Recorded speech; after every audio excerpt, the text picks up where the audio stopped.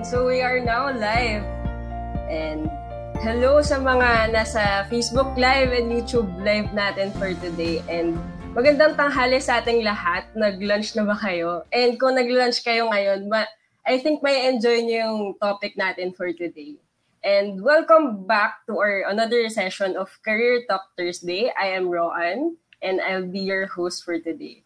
But before we start, I want to introduce the organizer of this event, the Prospel Philippines. So, para sa kalaman ng lahat, Prospel is a career and educational technology company. We work with leading employers, universities, and associations across APAC, United Kingdom, and North America. So basically, we help students and fresh grads find their internships or job opportunities the best suited for them.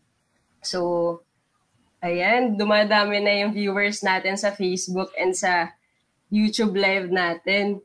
So, ayan, samahan nyo kami today na magkwentuhan about life and learnings as a fresh grad employee. So, sobrang excited ako i-introduce yung guest speaker natin for today. Kasi, nung nakakwentuhan ko siya, sobrang #relate eh. Sobrang nakarelate ako sa mga pinagdaanan niya. And, ayun, if you have any questions, feel free to send them in the chat box at itatanong natin yan mamaya sa ating guest speaker.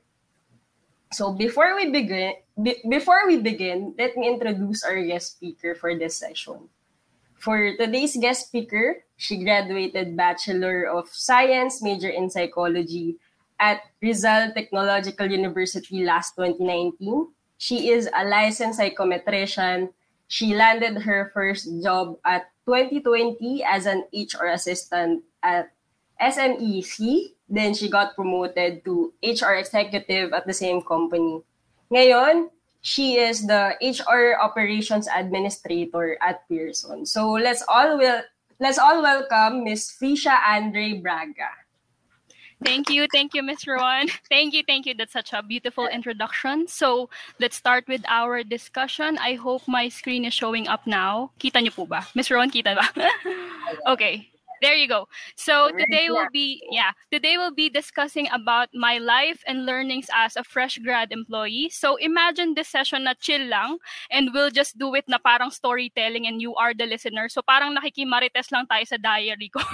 O parang I'll just discuss you step by step what really happened right after graduation since I already have 3 years of experience in the corporate world. Okay, so let's just imagine this session as if I'm reading a story and then you're the listeners, okay? So let's all meet the main character of this story. Hello, I'm Frisha and I'm 23 years old. I graduated 2019, yes. I have 3 years of experience pa lang sa corporate world, but ang dami nang nangyari. So we'll discuss that later. So, let's segregate each year per chapter. So, parang nagbabasa lang rin tayo ng libro. So, let's start with year 2019, which is the year I graduated. So, this year is full of confusion. I'm very puzzled. I'm very perplexed what I really want. Ang dami kong gusto. There are a list ng gusto kong mangyari pero hindi pa buo totally yung loob ko dun sa mga bagay na pinapangarap ko talagang mangyari. So, let's dive into the adventure of what I experienced in the corporate world.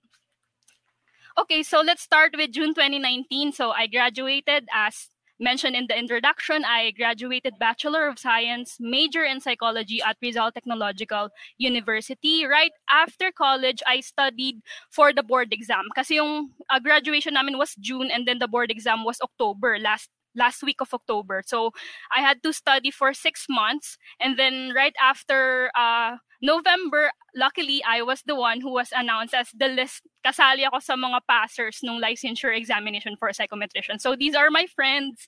Sila yung makasama ko during review school. And then ito yung mga friends ko na girls na nakasama ko during oath taking. Okay, so what were my thoughts right after finishing college? So ang dami kong gustong mangyari since you're very idealistic kasi nakagraduate ka na after 4 years, imagine. So ang dami kong pinagdaanan, merong thesis, you all know that, pinagdaanan niyo yan.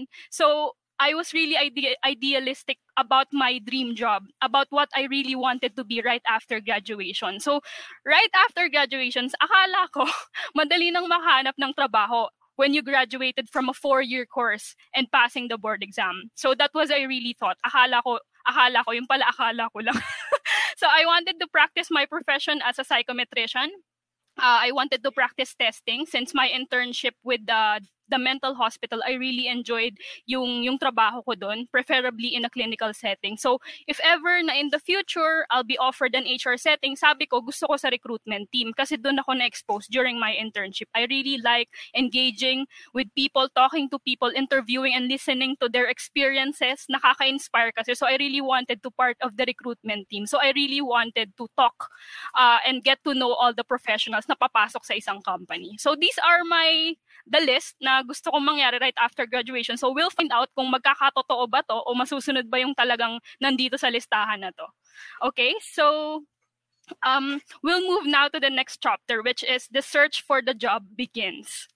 Okay, so by the way, when you started looking for work, ang dami kong leads na tiningnan, ang dami kong job postings na in-applyan, but then I keep on receiving emails na you're not qualified, you're not suitable for the role. Ang nangyayari, nada-down ka, nape-pressure ka kasi there were so many rejections. But believe me or not, you'll not just receive 1 or 2, but you'll receive more and more as you go further with your career.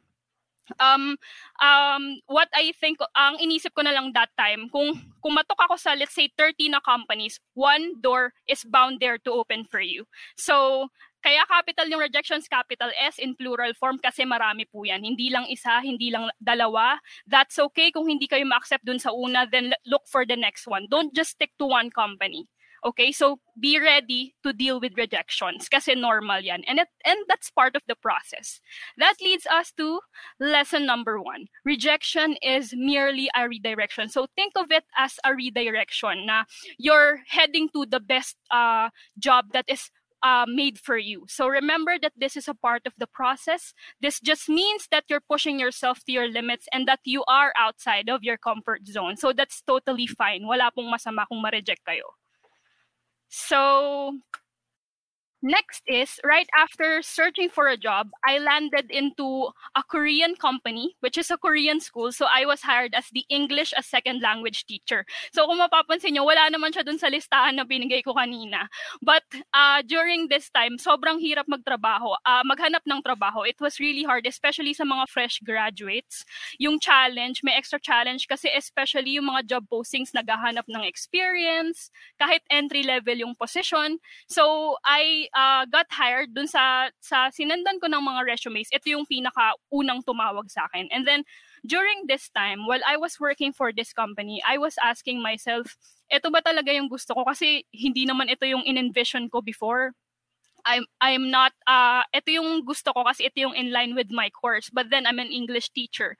But then, I realized, inisip ko na lang, I just embrace my task and my responsibilities because this is a part of learning and this is a part of growing. Though not related, but I learned here yung communication skills kasi lagi nga kami nag-English, and then yung interpersonal skills, I've learned to deal with my bosses, with my manager. So that's what I learned. And that I made that a contributor to my success and my career. Hanggang ngayon, ginagamit ko pa rin yung skills na natutunan ko sa school na to. And then, just 1 month, I got laid off due to the surge of coronavirus in South Korea. That time, epidemic pa lang yung COVID. So, nagsastart na siyang mag-spread sa South Korea but not in the Philippines. Hindi pa nag-a-announce ng lockdown nun. So, nagsastart na, nahihirapan ng magpadala ng Korean students yung company sa Philippines. So, that's why nagsastart ng bumagsak, maubusan ng students yung company. So, I got laid off. I was one of the bunch of teachers na nawala dun sa company. And then, another job hunting happened kasi kailangan ko ng work. And then that time, nagkakaroon na ng announcement na parang magkakaroon ng lockdown. So I was really pressured. Kailangan ko nang maghanap ng trabaho kasi baka pag nag-lockdown, mas mahihirapan akong maghanap. So, this leads now to our lesson number 2. Your first job is not always your dream job. Hindi mo makukuha yung gusto mo at first. Hindi mo agad makukuha kung ano yung pinangarap mo talaga sa una. But use it as a stepping stone to bring you further to your dream job. Use it as a leverage. Use it to your advantage. Gamitin mo yung learnings mo. Collect experiences para pagdating dun sa bigger door na made for you, meron kang baon na learnings and marami kang dalang experiences.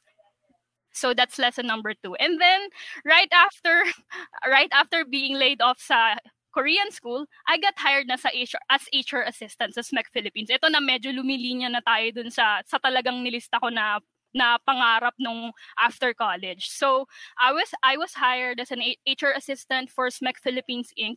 I am supporting general HR and I focus mostly on compensation and benefits.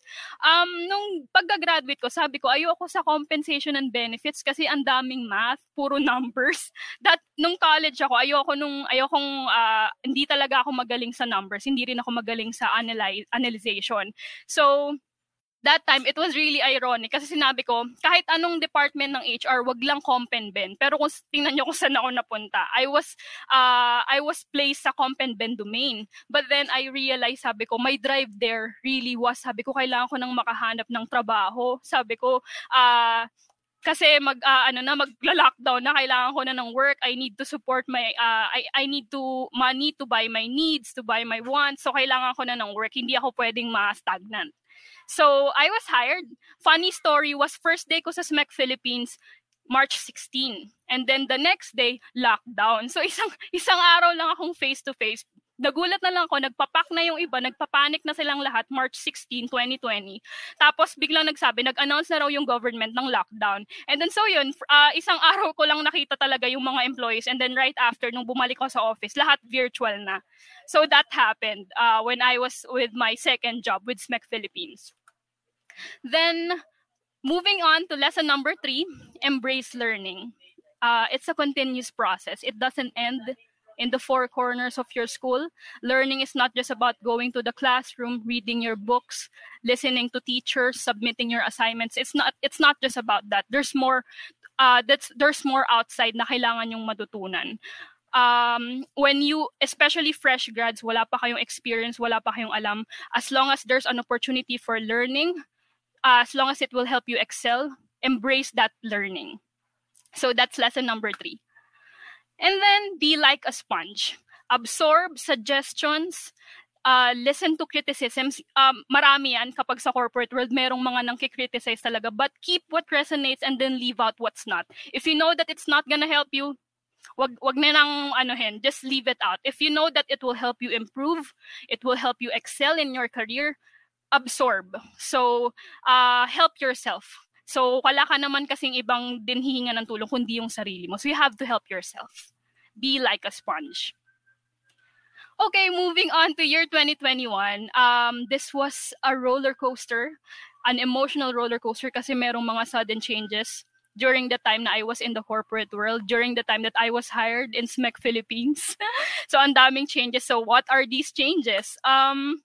Okay, first of all, March 2021, 1 year na tenured ako sa SMEC, nag-resign po yung boss ko na sinusuport ko for compensation and benefits. So she resigned. She stepped down from her position as the HR business partner for compensation and benefits. So what really happened was I started covering her task for business continuity kasi yung Comp and Ben na department ng HR deals mostly with salary, timekeeping, ang daming number crunching. So, yun yung kailangan kong gawin. That's what I have to learn immediately kasi kailangan namin, hindi yun pwedeng ma-delay, masyadong time critical yung mga task eh. So, that's what I did. I jumped into the task and then embrace it as part of my learning since I will use this use this to my advantage for my career advancement. So, that's what happened. Biglaan lang 1 year, nag-resign yung boss ko. And then, which leads us now to lesson number 4. Always remember that the start is always the hardest. Wala naman no one is born a manager. No one is born a president. We all start from the bottom. Lahat tayo nagsisimula sa baba. And it's a step-by-step process. Walang umaabot sa taas ng instant. Walang instant. There's no instant to success. You have to take the stairs. It's a step-by-step process. Get it started for it to keep going. Wala pong schedule sa kung kailan ka magsisimula, parang, okay, next week, ganitong date, ganitong oras, ready na ako. There's none. It's a decision more than anything. You have to get started in order for it to keep going. Okay, lesson number 5. Teachability equates to humility. Keep learning, keep growing, and create a room for learning. So once you admit that you don't know everything, it's actually a good attitude na mag-absorb ka lang na mag-absorb. Don't get intimidated by your colleagues, by your managers, by your bosses. Instead, use them as your inspiration. Makinig ka dun sa mga pwede kang magtanong what have they been through with their career so you could incorporate it on your own. Pwede mo silang gawing inspiration. You can listen to their advices. Steal best practices. So, remain teachable. I really thought nung pagka-graduate ko, I thought that 4 years is enough to learn everything. It was such a humbling experience that it made me realize na hindi pala. So, always remain teachable. Always remember that, okay? So, September 2021, so March, my boss resigned, right? March 2021. And then, while doing her task, while covering her task, I received a promotion from the company as the HR executive and served as the main point of contact for compensation and benefits. Nakakatawa kasi sabi ko, ayoko ng compensation and benefits. Noong una support lang ako, tas ngayon main point of contact na. Parang ano na te. So, I just embrace it and nakakatuwa naman kasi nabavalidate yung efforts mo, nabavalidate yung hard work mo.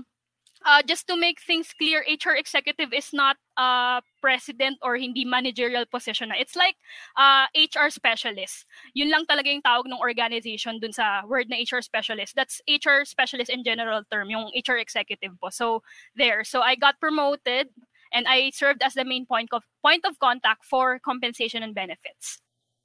So what I've learned from here was to leave your comfort zone. Life begins outside of your comfort zone.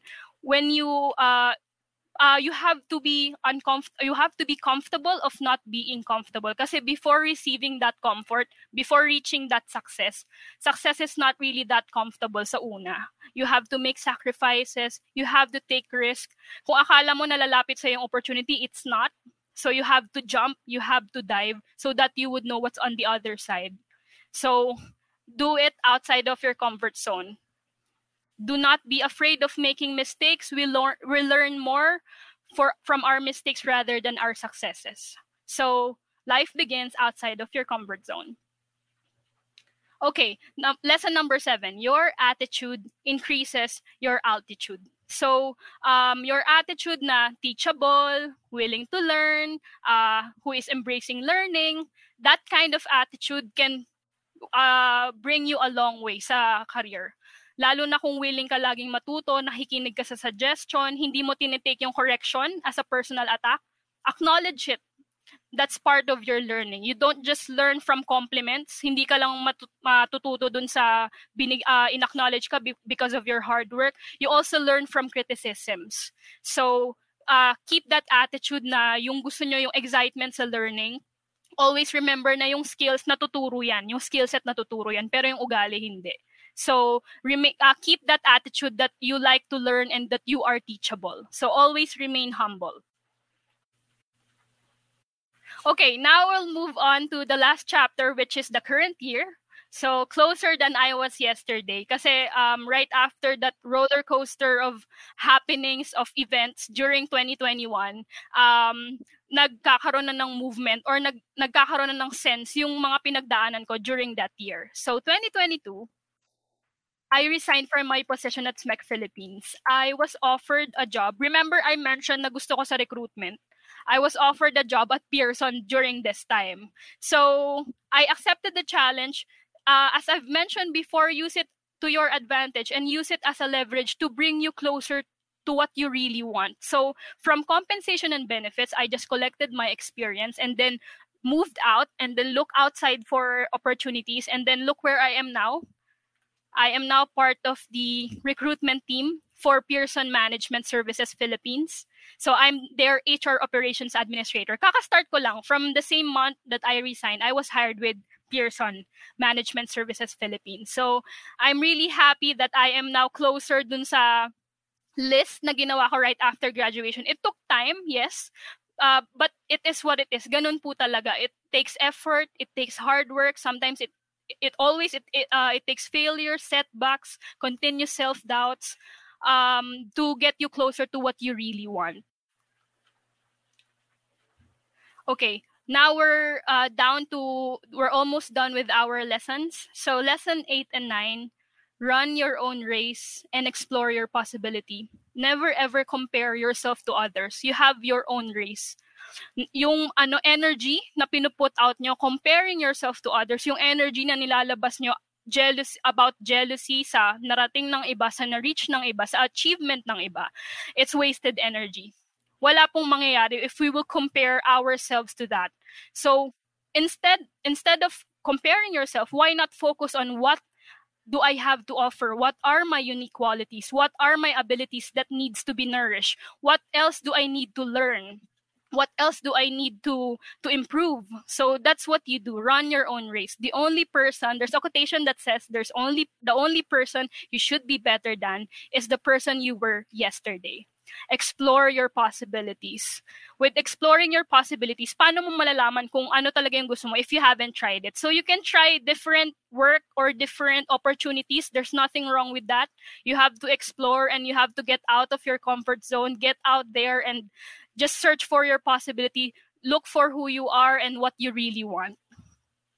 So before going to our last lesson, so let's just have a quick recap of everything. So number 1, think of rejection as a redirection. Number 2, your first job is not always your dream job.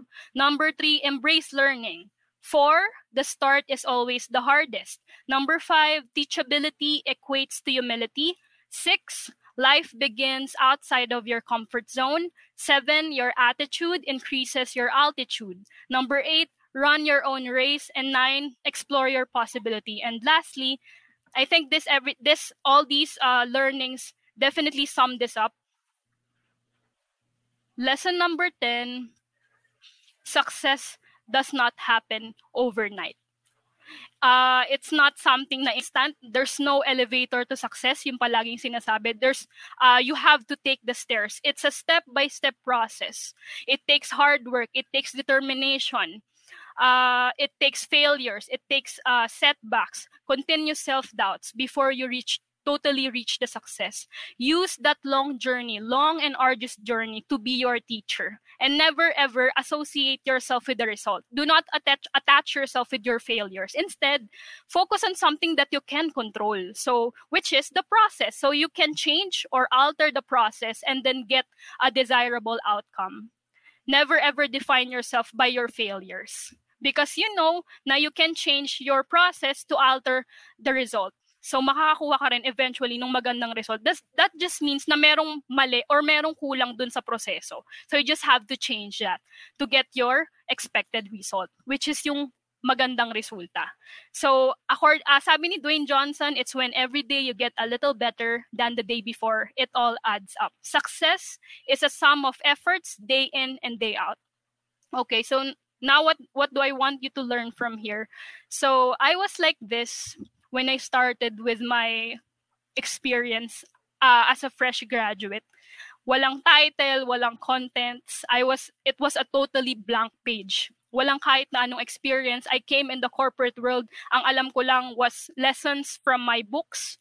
I really thought that was enough. Akala ko okay na yung internship experience. 3-month internship experience ko sa mental hospital and sa industry. But I was proven wrong. It was yung parang sampal ng realidad na lahat tayo back to zero pagdating sa corporate world. And there's so much to learn. Ang dami kong natutunan na sa corporate world ko lang natutunan. Akala ko nasa libro na lahat. Akala ko the books could offer you everything na lahat ng dapat mong matutunan. This is the corporate world. Iba pala. But this is not just about your skills. This is not just about your intelligence. But it's about your attitude on how do you see things like that. So, expect na marami po kayong ma-encounter na ganon. So, there. Okay, I would like just to say this quotation that I saw on Facebook yesterday. Malayo ka pa, pero malayo ka na. It's a step-by-step process. As I've mentioned earlier, it's a stair. So you don't need to see the whole staircase. Hindi mo kailangang i-frustrate yung sarili mo kung anong mangyayari dun sa future. You just need to focus on this step and then move to the next step and then move on to the next. If you look back, you'll see how far you've come. Kahit sa school, we all can relate to that. Imagine mo tayo, first year, nag-e-enroll pa lang. Nung high school, laro-laro lang. Tapos nung college, seryosohan na. So, ganun din po sa corporate world. It's a step-by-step process until nag-thesis, until now that you're listening to me, you're searching for your first job, what you really want, kung saan ka ba talaga pupunta right after graduation. So, there, malayo ka pa, pero malayo ka na. Okay, let our mantra be, papunta pa lang tayo sa exciting part. If you think that the graduation is already the exciting part, it is indeed an exciting part, yes, pero there's more there outside na mas exciting pa sa graduation. You'll meet friends, you'll meet colleagues, you'll learn more, you'll get promoted, mapupunta ka dun sa dream job na pinapangarap mo, mabibili mo yung gusto mo, makukuha mo yung pinapangarap mong position. So, always tell yourself na papunta pa lang tayo sa exciting part kasi hindi natatapos ang exciting part sa graduation ng college. So thank you. I hope you learned something today. By the way, this is just a quick tip lang. Create a LinkedIn account. Kasi dito ko nahanap yung job vacancy ko sa Pearson kung saan ako currently employed ngayon. So, if you have your LinkedIn account, please search my name. Please connect with me. Kasi nagno-notify yun kapag merong na-hire or merong na-promote. Nakikita ko yun sa notifications, nagpa-pop up siya. So, I would love to see you graduate. I would love to see you get promoted. I would love to see you pass the board exam. I would love to see you get your dream job. So, I would love to see you on my notification. So, please connect with me on LinkedIn. Thank you. I hope you learned something today.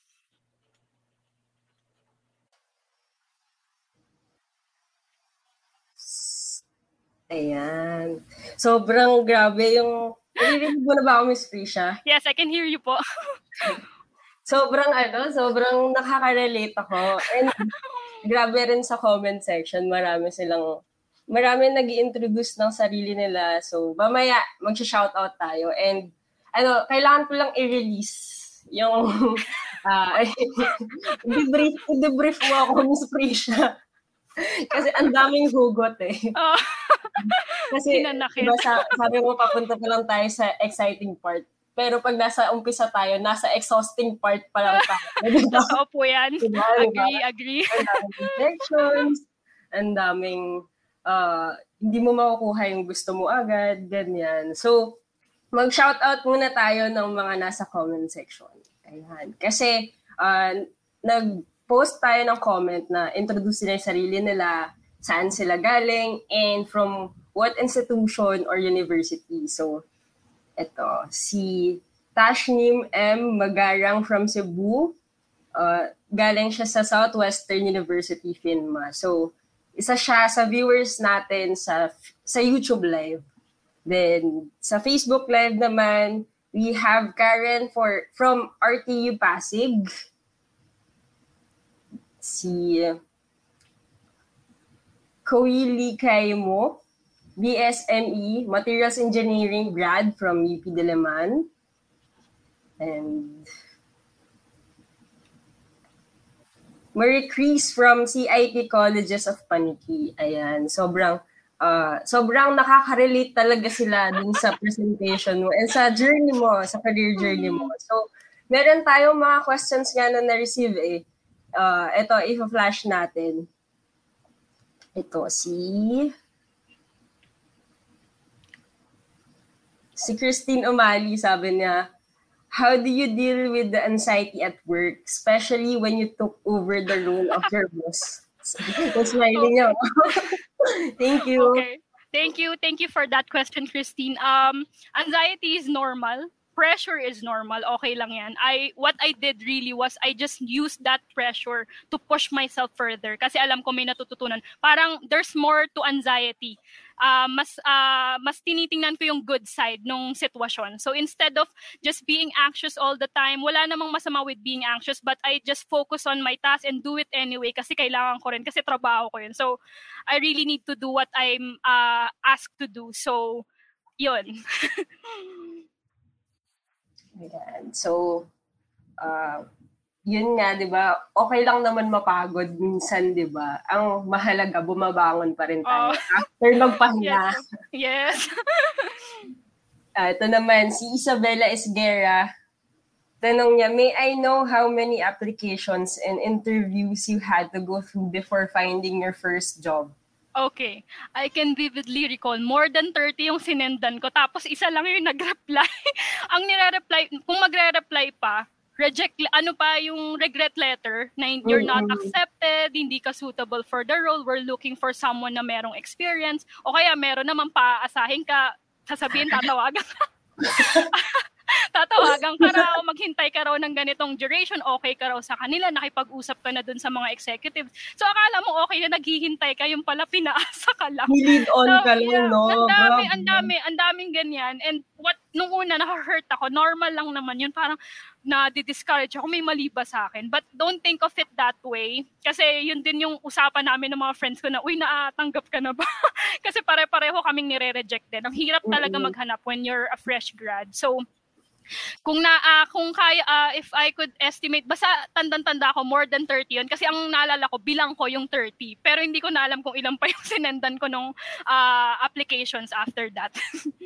So yung nag-reply na yun yung first job mo? Or yes, iba pa yun? Yun yung Korean school po. Yun yung tumawag sa akin right away. So ako parang, sige trabaho, go na.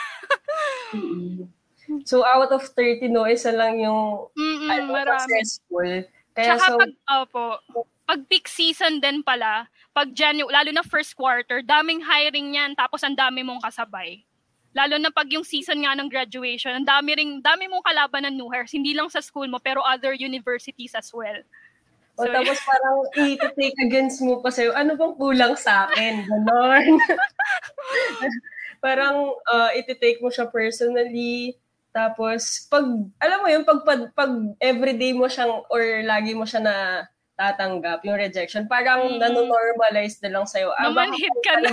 Oo, yung exact term, namanhid. Oo, ganun nangyari sa akin. Parang nanonormalize na normal lang pala na ma-reject, diba? And sa 30 na yun, tandaan natin na sa 30 na yun, may isa talaga natatanggap sa'yo. Though hindi tayo specific sa numbers ng application ng iba, pero meron pa rin talaga na may callback, diba? So ito, may isang magandang tanong dito. Si Kuili Kaimo, tanong niya, how do you know when a job is your quote-unquote dream job? Ano po yung criteria nyo to determine that? Okay. Hinabol na rin. I consider it as a dream job kapag unang-unang masaya ka sa ginagawa mo. During that time nung na-promote ako, nung time na nag-cover, kapag unang-unang masaya ka sa ginagawa mo, pang movement that time. So imagine I had to cover the task of a supervisory level. So during that time, I know that it's really what I want. Kasi kahit wala yung increase, wala yung upgrade ng employment, ginagawa ko pa rin to help to serve yung employees na nasa company na yon. So number 1, you should be happy with what you're doing. Number 2, you don't feel like it's a task. Parang you're just living your passion and you're just living your dream. Parang parang ang feeling niya, fulfilling, hindi ka obliged na gawin yung isang bagay kasi gusto mo siyang gawin. And then number 3, of course, to be pragmatic, it pays bills. So dapat kumikita ka rin. Hindi lang pwedeng gusto mo lang yung ginagawa mo. It should be, kailangan na nagbe-benefit ka rin dun sa ginagawa mo. So there. Grabe, sobrang, parang iisa yung kulma namin ni Miss Krisha. Meant to be po, no? Oo, diba? Parang, sobrang hindi practical na ginagawa mo lang yung, ganun yung sinasabi nila, diba? Gawin mo kung ano yung mas masaya, makakapagpasaya sa'yo. Pero, naghihirap ka sa standard of living mo, hindi mo ma-provide yung needs mo. So, dapat mag-strike tayo ng balance, diba? Yes. So, ayan. Meron pang isang tanong dito sa YouTube Live. What is better? Sige, ikaw, Miss Prisha. Kunwari nasa Miss Universe. Okay. Tasnim, what is better? Take a vacation before looking for a job or apply for a job right after graduation? Actually, that depends on you kung paano ka mag-handle ng situation eh. So, siguro kung ako, if I were to be asked, siguro magbakasyon muna ako. Just to, alam mo yon, to unwind right after. Syempre, sobra yung pressure ng 4 years. Nag-thesis ka pa, nag-OJT ka. It's okay to relax for a while kasi ganun rin naman yung ginawa ko. So remember I mentioned earlier na pumasa ako November. So merong 1 month na gap, December. So yun, nagpahinga muna ako that and I prepared myself kung ano ba yung possible. Yun yung usually, nagpe-prepare ka ng damit, ano isusot mo sa interview or naglalakad ako ng mga mandatory na PhilHealth, SSS. So yun yung ginagawa ko that time. And I also took vacation during that month. So yun yung ginagawa ko kasi masyado ring mabigat, hindi rin biro kasi yung college life. So whichever works for you, if you think na it would be better sa'yo kung magbakasyon ka muna bago ka mag-apply ng trabaho, then do so. Wala namang masama kung maghahanap ka rin ng work right after graduation. I agree, no? It depends talaga. Kasi paano kung siya yung breadwinner ng family nila? So, true. Wala siyang choice na hanap agad. Hanap ka na. Pero, ayun, okay lang naman din magpahinga once in a while. And deserve naman natin yun. Siyempre, yes. Diba? Iba yung hirap ng college, lalo na pag-thesis.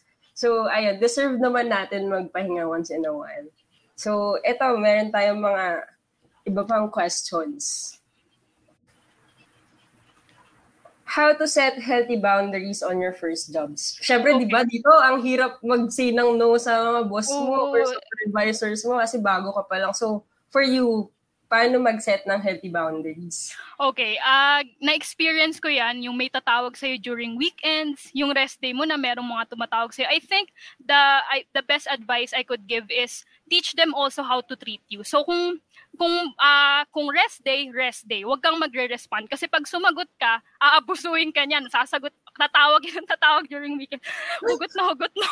So you also have to show them how they would treat you as well. So hindi naman sa pagiging disrespectful, wala namang masama kung urgent, you can respond. Pero kung alam mo naman na it can wait, then you should not respond to that, especially during rest days or off work na kung tapos naman na yung 8 hours of work. Wala naman masama dun.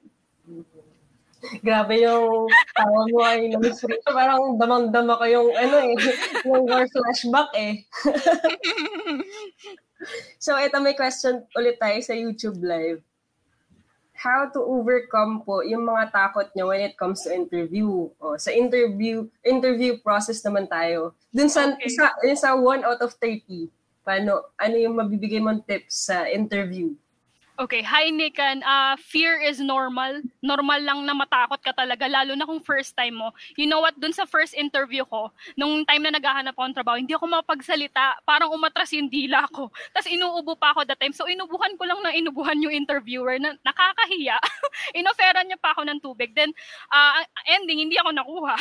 So, okay lang yung fear. That's normal. Since nag-a-apply kayo sa maraming companies, hindi lang kayo naghahanap ng one lead, but instead, multiple. So, collect yung experience dun sa mga job interviews and then eventually, masasanay na lang rin kayo sa dami mo nang in-applyan. Parang, kabisado mo na yung tanong, paano mo i-express yung sarili mo. So, that's totally normal, walang masamang matakot. But, use your experiences para mawala yung fear para dun sa next interview na pupuntahan mo. Yan nga, no? Yung lahat ng interviews na yung may callback, use that experience para mas ma-enhance mo yung confidence mo. Yes. And parang alam mo na yung sasabihin mo sa next time na tatanungin, what is your strength? O, di ba? Prepare na. Kasi nasabi mo Tell me about yourself. Oo. And eto, siguro, last question kasi medyo medyo magandang tanong to eh. Oh. What is the best aspect to look for in a company when you're trying to apply? Any red flags we should avoid? Haha. Okay. pag nag-a-apply kasi ako, when I apply to a company, nire-research ko muna yung kumpanya. Tapos, di ba sa job street, merong mga comment section yan. Parang reviews ng mga employees. Nakikita mo yan eh. So, you should not take that for granted. Basahin mo rin, intindihin mo ano ba yung reklamo or ano ba yung complaint. Meron namang naninira lang, pero merong mga comments dun na talagang makakatulong sa'yo. So, ang napansin ko, nung unang nag-a-apply ako, yung first job ko, ang dami nilang hiring. Sunod-sunod yung hiring. Yung pala, masyadong mabilis yung turnover ng employee. So, ibig sabihin may problema sa kumpanya. So, that's a red flag. So, you always ask the interviewer, is this a new position? Or meron ba akong dati na, mayroon bang nakapwesto dati dito na papalitan ko? Parang gano'n. So, that's an important thing to consider when looking for a job. So, yun po yung advice ko. Sobrang nagmamatter talaga yung reviews, no? And isang search lang naman yun sa Google eh. Ang daming platforms na pwede natin makita yung authentic reviews. And plug ko na rin sa Prospel, meron tayong ganyan.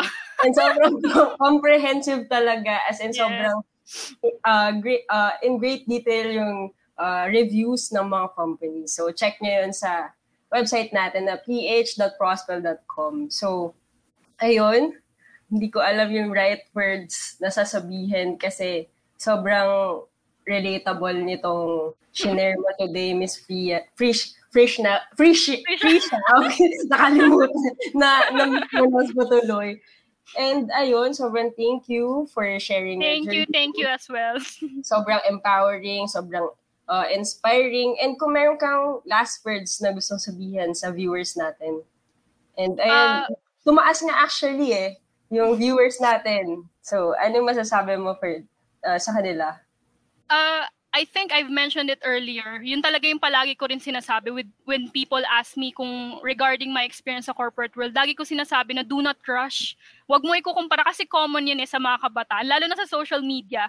Pag may nagpo-post, parang bakit siya nandito na ako, andito pa lang. Nagkakaroon ng comparison. It will not help you. Sayang lang yung energy mo, kaka-exert ng energy na insecure ka or naiinggit ka dun sa sa season ng iba, but think of it as an inspiration na eventually mapupunta ka rin dun sa ganong sitwasyon, and be happy for other successes kasi you'll know na eventually ikaw naman yung nandun. So I always tell them, yung mga friends ko, with my friends, na success does not happen overnight. Hindi siya instant. Walang microwavable, naka-pressure cooker siya. There's no elevator to success. You have to take the stairs, step-by-step process yan. Efforts. Yung success, hindi siya lalapit sa'yo. Yung opportunity, hindi siya lalapit sa'yo. You have to take risk. Kung in-expect mo na akala mo, kusa siyang babagsak sa langit. No, it's not gonna happen. You have to do something. Ikaw ang gagalaw ng baso. Wala kang hihintayin na may gumalaw ng baso. Ikaw ang gagalaw ng baso. It's a decision. The decision starts and ends with you. Isama na natin din yung last question kasi ang ganda nung yung question niya eh. And, syempre, ma-maximize na natin yung time. Pang Miss Universe yung tanong. Okay. With countless of... Sige po. Okay. With countless of rejections that you have received, have you lost your momentum and started to be more cautious? I know it's all about confidence, but can you give any practical actions to do? Thank you. So, yes, I've lost momentum. You'll get discouraged. I admit that. We all do. Tao lang rin naman tayo, may feelings, nasasaktan. So, that's normal. That's totally normal to feel that way. Pero as I go further, kasi tinanong ko rin yung sarili ko, what will happen kung madi-discourage lang? I'll just sit in the corner and just get discouraged. Walang mangyari. I have to do something. Kailangan kong maghanap ng work. I have to move forward. So that was my thought that time, na kailangan kong tuloy-tuloyin yung paghahanap ng trabaho kasi walang mangyayari kung I'll just sit in the corner and then maybe you can rest for a while, walang masama. I did that. Nagpahinga muna ako. Tapos pagka may time scroll sa job street or sa mga job postings. So yun, it's okay to take a rest, but what's important is magpapahinga ka lang, hindi ka titigil, and you'll continue kung ano talaga yung goal mo, which is to find a job. Yes. Yun nga, sobrang normal lang talaga na kasi isipin mo bakit ka hindi natanggap wala kang callback. And ayun, bounce back talaga ng bounce back after rejections. And ayun, enhance pa, di ba? So ayan, sobrang thank you Miss Prisha sa mga shinare mo and hopefully makapag-share ka pa ng iba soon. And we would like to thank you for your time na kinuha namin ngayong lunchtime. Yes, it's okay. Thank you. And sobrang thankful ng mga tao sa comment section. So, ayan, guys, meron tayo for next week episode, common interview questions and how to answer them. So, i-flash natin sa screen yung link para makapag-register na kayo for next week. Kasi itong Career Talk Thursdays, kaya siya Thursdays kasi every week yan. Weekly routine natin yan. Na pag-uusapan lang natin yung anything na gusto natin pag-usapan para ma-prepare yung kabataan natin. Wow, kung kabataan, parang ang tanda na natin, di ba? Pero ayun, para ma-prepare kayo sa career journey nyo and matuto kayo sa past mistakes namin, di ba? And para mas ma-prepare kayo in life. Kasi hindi lang naman, pag-career, hindi lang naman trabaho to eh. Kasi dapat meron tayong work-life balance. So, ayan, sana every week ay makasama namin kayo dito sa Career Talk Thursdays natin. And, ayan, sa mga umattend today, you can claim your e-certificate of attendance dito sa link na nakashow sa screen. And don't forget to sign up sa Prospel website, platform natin. And maraming internships, maraming job opportunities na makikita kayo sa website natin. And hindi lang mga opportunities na makikita natin doon. Meron din career advice, meron mga employer reviews, gaya ng sabi ni Ms. Prisha na sobrang relevant niya sa job hunting. Kasi doon mo pala makikita, ma-filter out. And it saves you time, di ba? Na, ay, ganito pala siya, hindi kami match. So, makikita nyo rin yan sa platform natin. And, ayun, magbasa lang tayo ng shout out, proud uncle here. Tito mo ba to? Ay, tito ko. Ay, uncle. Yung mga friends ko baka nanonood, din nilagay ko po yung mukha nila sa presentation. So, ayan, proud tito, di ba? Started from the bottom, now we're here, di ba? Ang din ang pinagdaanan. Pero di ba, tingnan natin si Miss Prisha, sobrang nakaka-empower siya ng ibang tao. Kaya, ayun, go lang tayo ng go. So, eto, ang dami nagsasabi. Thank you. Thank you po. Thank you so much. I hope you learned something today. Yes. Ayan, i-share lang natin yung mga nagko-comment na ng gratitude nila kay Miss Prisha. Ayan. Sige, Miss Prisha, i-plug nyo yung socials nyo if meron kayong gusto nyo ma-connect kayo ng mga tao sa LinkedIn. Yeah, sa LinkedIn, yung mention ko kanina, connect with me on LinkedIn. So I'm expecting na maraming connection request pagtapos nito. Create LinkedIn account din do sa mga wala pa. Build the network, importante yan. And open ka ba if ever na mag-reach out sila sa'yo, ganyan? No worries. You can message me on LinkedIn if you have any questions, mga hugot, or hinanakit na gusto nyo. Wag lang financial problems. Ay, maganda. Meron pa tayong 8 minutes. Meron tayong magandang question pala. Ito, sobrang last na to. Okay. Kasi ako, personally, nag-struggle din ako dito. Baka makarelate yung iba, di ba? So, paano mo hinandle yung finances mo as a fresh grad? Okay, not gonna lie, nung unang beses na sumahod ako, talaga, one day billionaire. Kasi first time mong makahawak ng hard-earned money na ikaw talaga yung nagsikap. And not to mention na napurga ka ng pansit canton nung thesis, so gusto mong makatikim ng, alam mo yon, yung mga pagkain na hindi mo pa na-afford nung nag-aaral ka. So there's nothing wrong with that, with experiencing kung ano yung fruit ng hard work mo, yung fruit ng labor mo. But remember that there should always be a percentage sa savings kasi you don't know what might happen. Like katulad no nag-pandemic, biglaan. So paano kayo makahanap ng work? So what if kamusta yung finances mo, ang mangyayari, mahihirapan lang tayo. So, instead, live below your means. Yun kasi yung yung motivation ko rin when it comes to saving. Invest in long-term engagement. Let's say, for example, now I'm planning to take a master's degree. So, that's a good investment kasi you can use that for a long period of time, or maybe bumili for some people na I know, bumibili ng property, nag-iipon ng property, nagsa-start na silang mag-invest at such a young age. That's also good. So you can spend, you can buy your wants, but don't forget your savings. So laging nandun yun, hindi siya pwedeng mawawala. So hindi pwedeng labas lang ng pera, hindi lang pwedeng gastos lang ng gastos. Dapat there's a percentage na mapupunta sa savings. Oo nga, kahit na ilang percent lang siya ng na-earn mo, basta makatabi ka talaga for savings. And importante din, if meron, kung kaya, di ba, may emergency fund. Siyempre, hindi naman natin masasabi na kung ano yung mangyayari. So, mag-allot tayo for that. And sobrang hinabol ko talaga tong question na to kasi ito yung hirap sa mga Filipino, 'di ba, na one day big spender ganyan, and ayan, we have to learn how to handle our finances. So wala na talaga akong question, Miss Prisha. Yun na talaga, promise. So ayan, thank you sa lahat ng viewers natin. Kanina nag-pick tayo, hindi ko na, ayan, so kanina more than 50 viewers tayo, so madami ka na-inspire for today's video.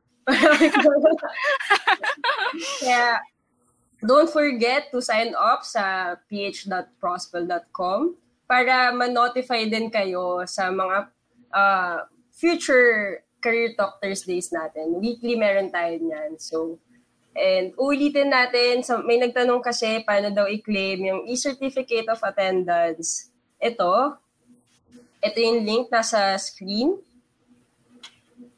Tapos, ayan, sign up tayo sa website platform natin. And i-end natin tong career talk natin by reading this comment. Thank you so much for today's talk. I'll be graduating this July. And this is very helpful. Thank you so much, Ms. Prisha and Prospel PH. So, kaming lahat, viewers dito sa Prospel PH, sobrang thankful kami sa time mo for today, Ms. Prisha.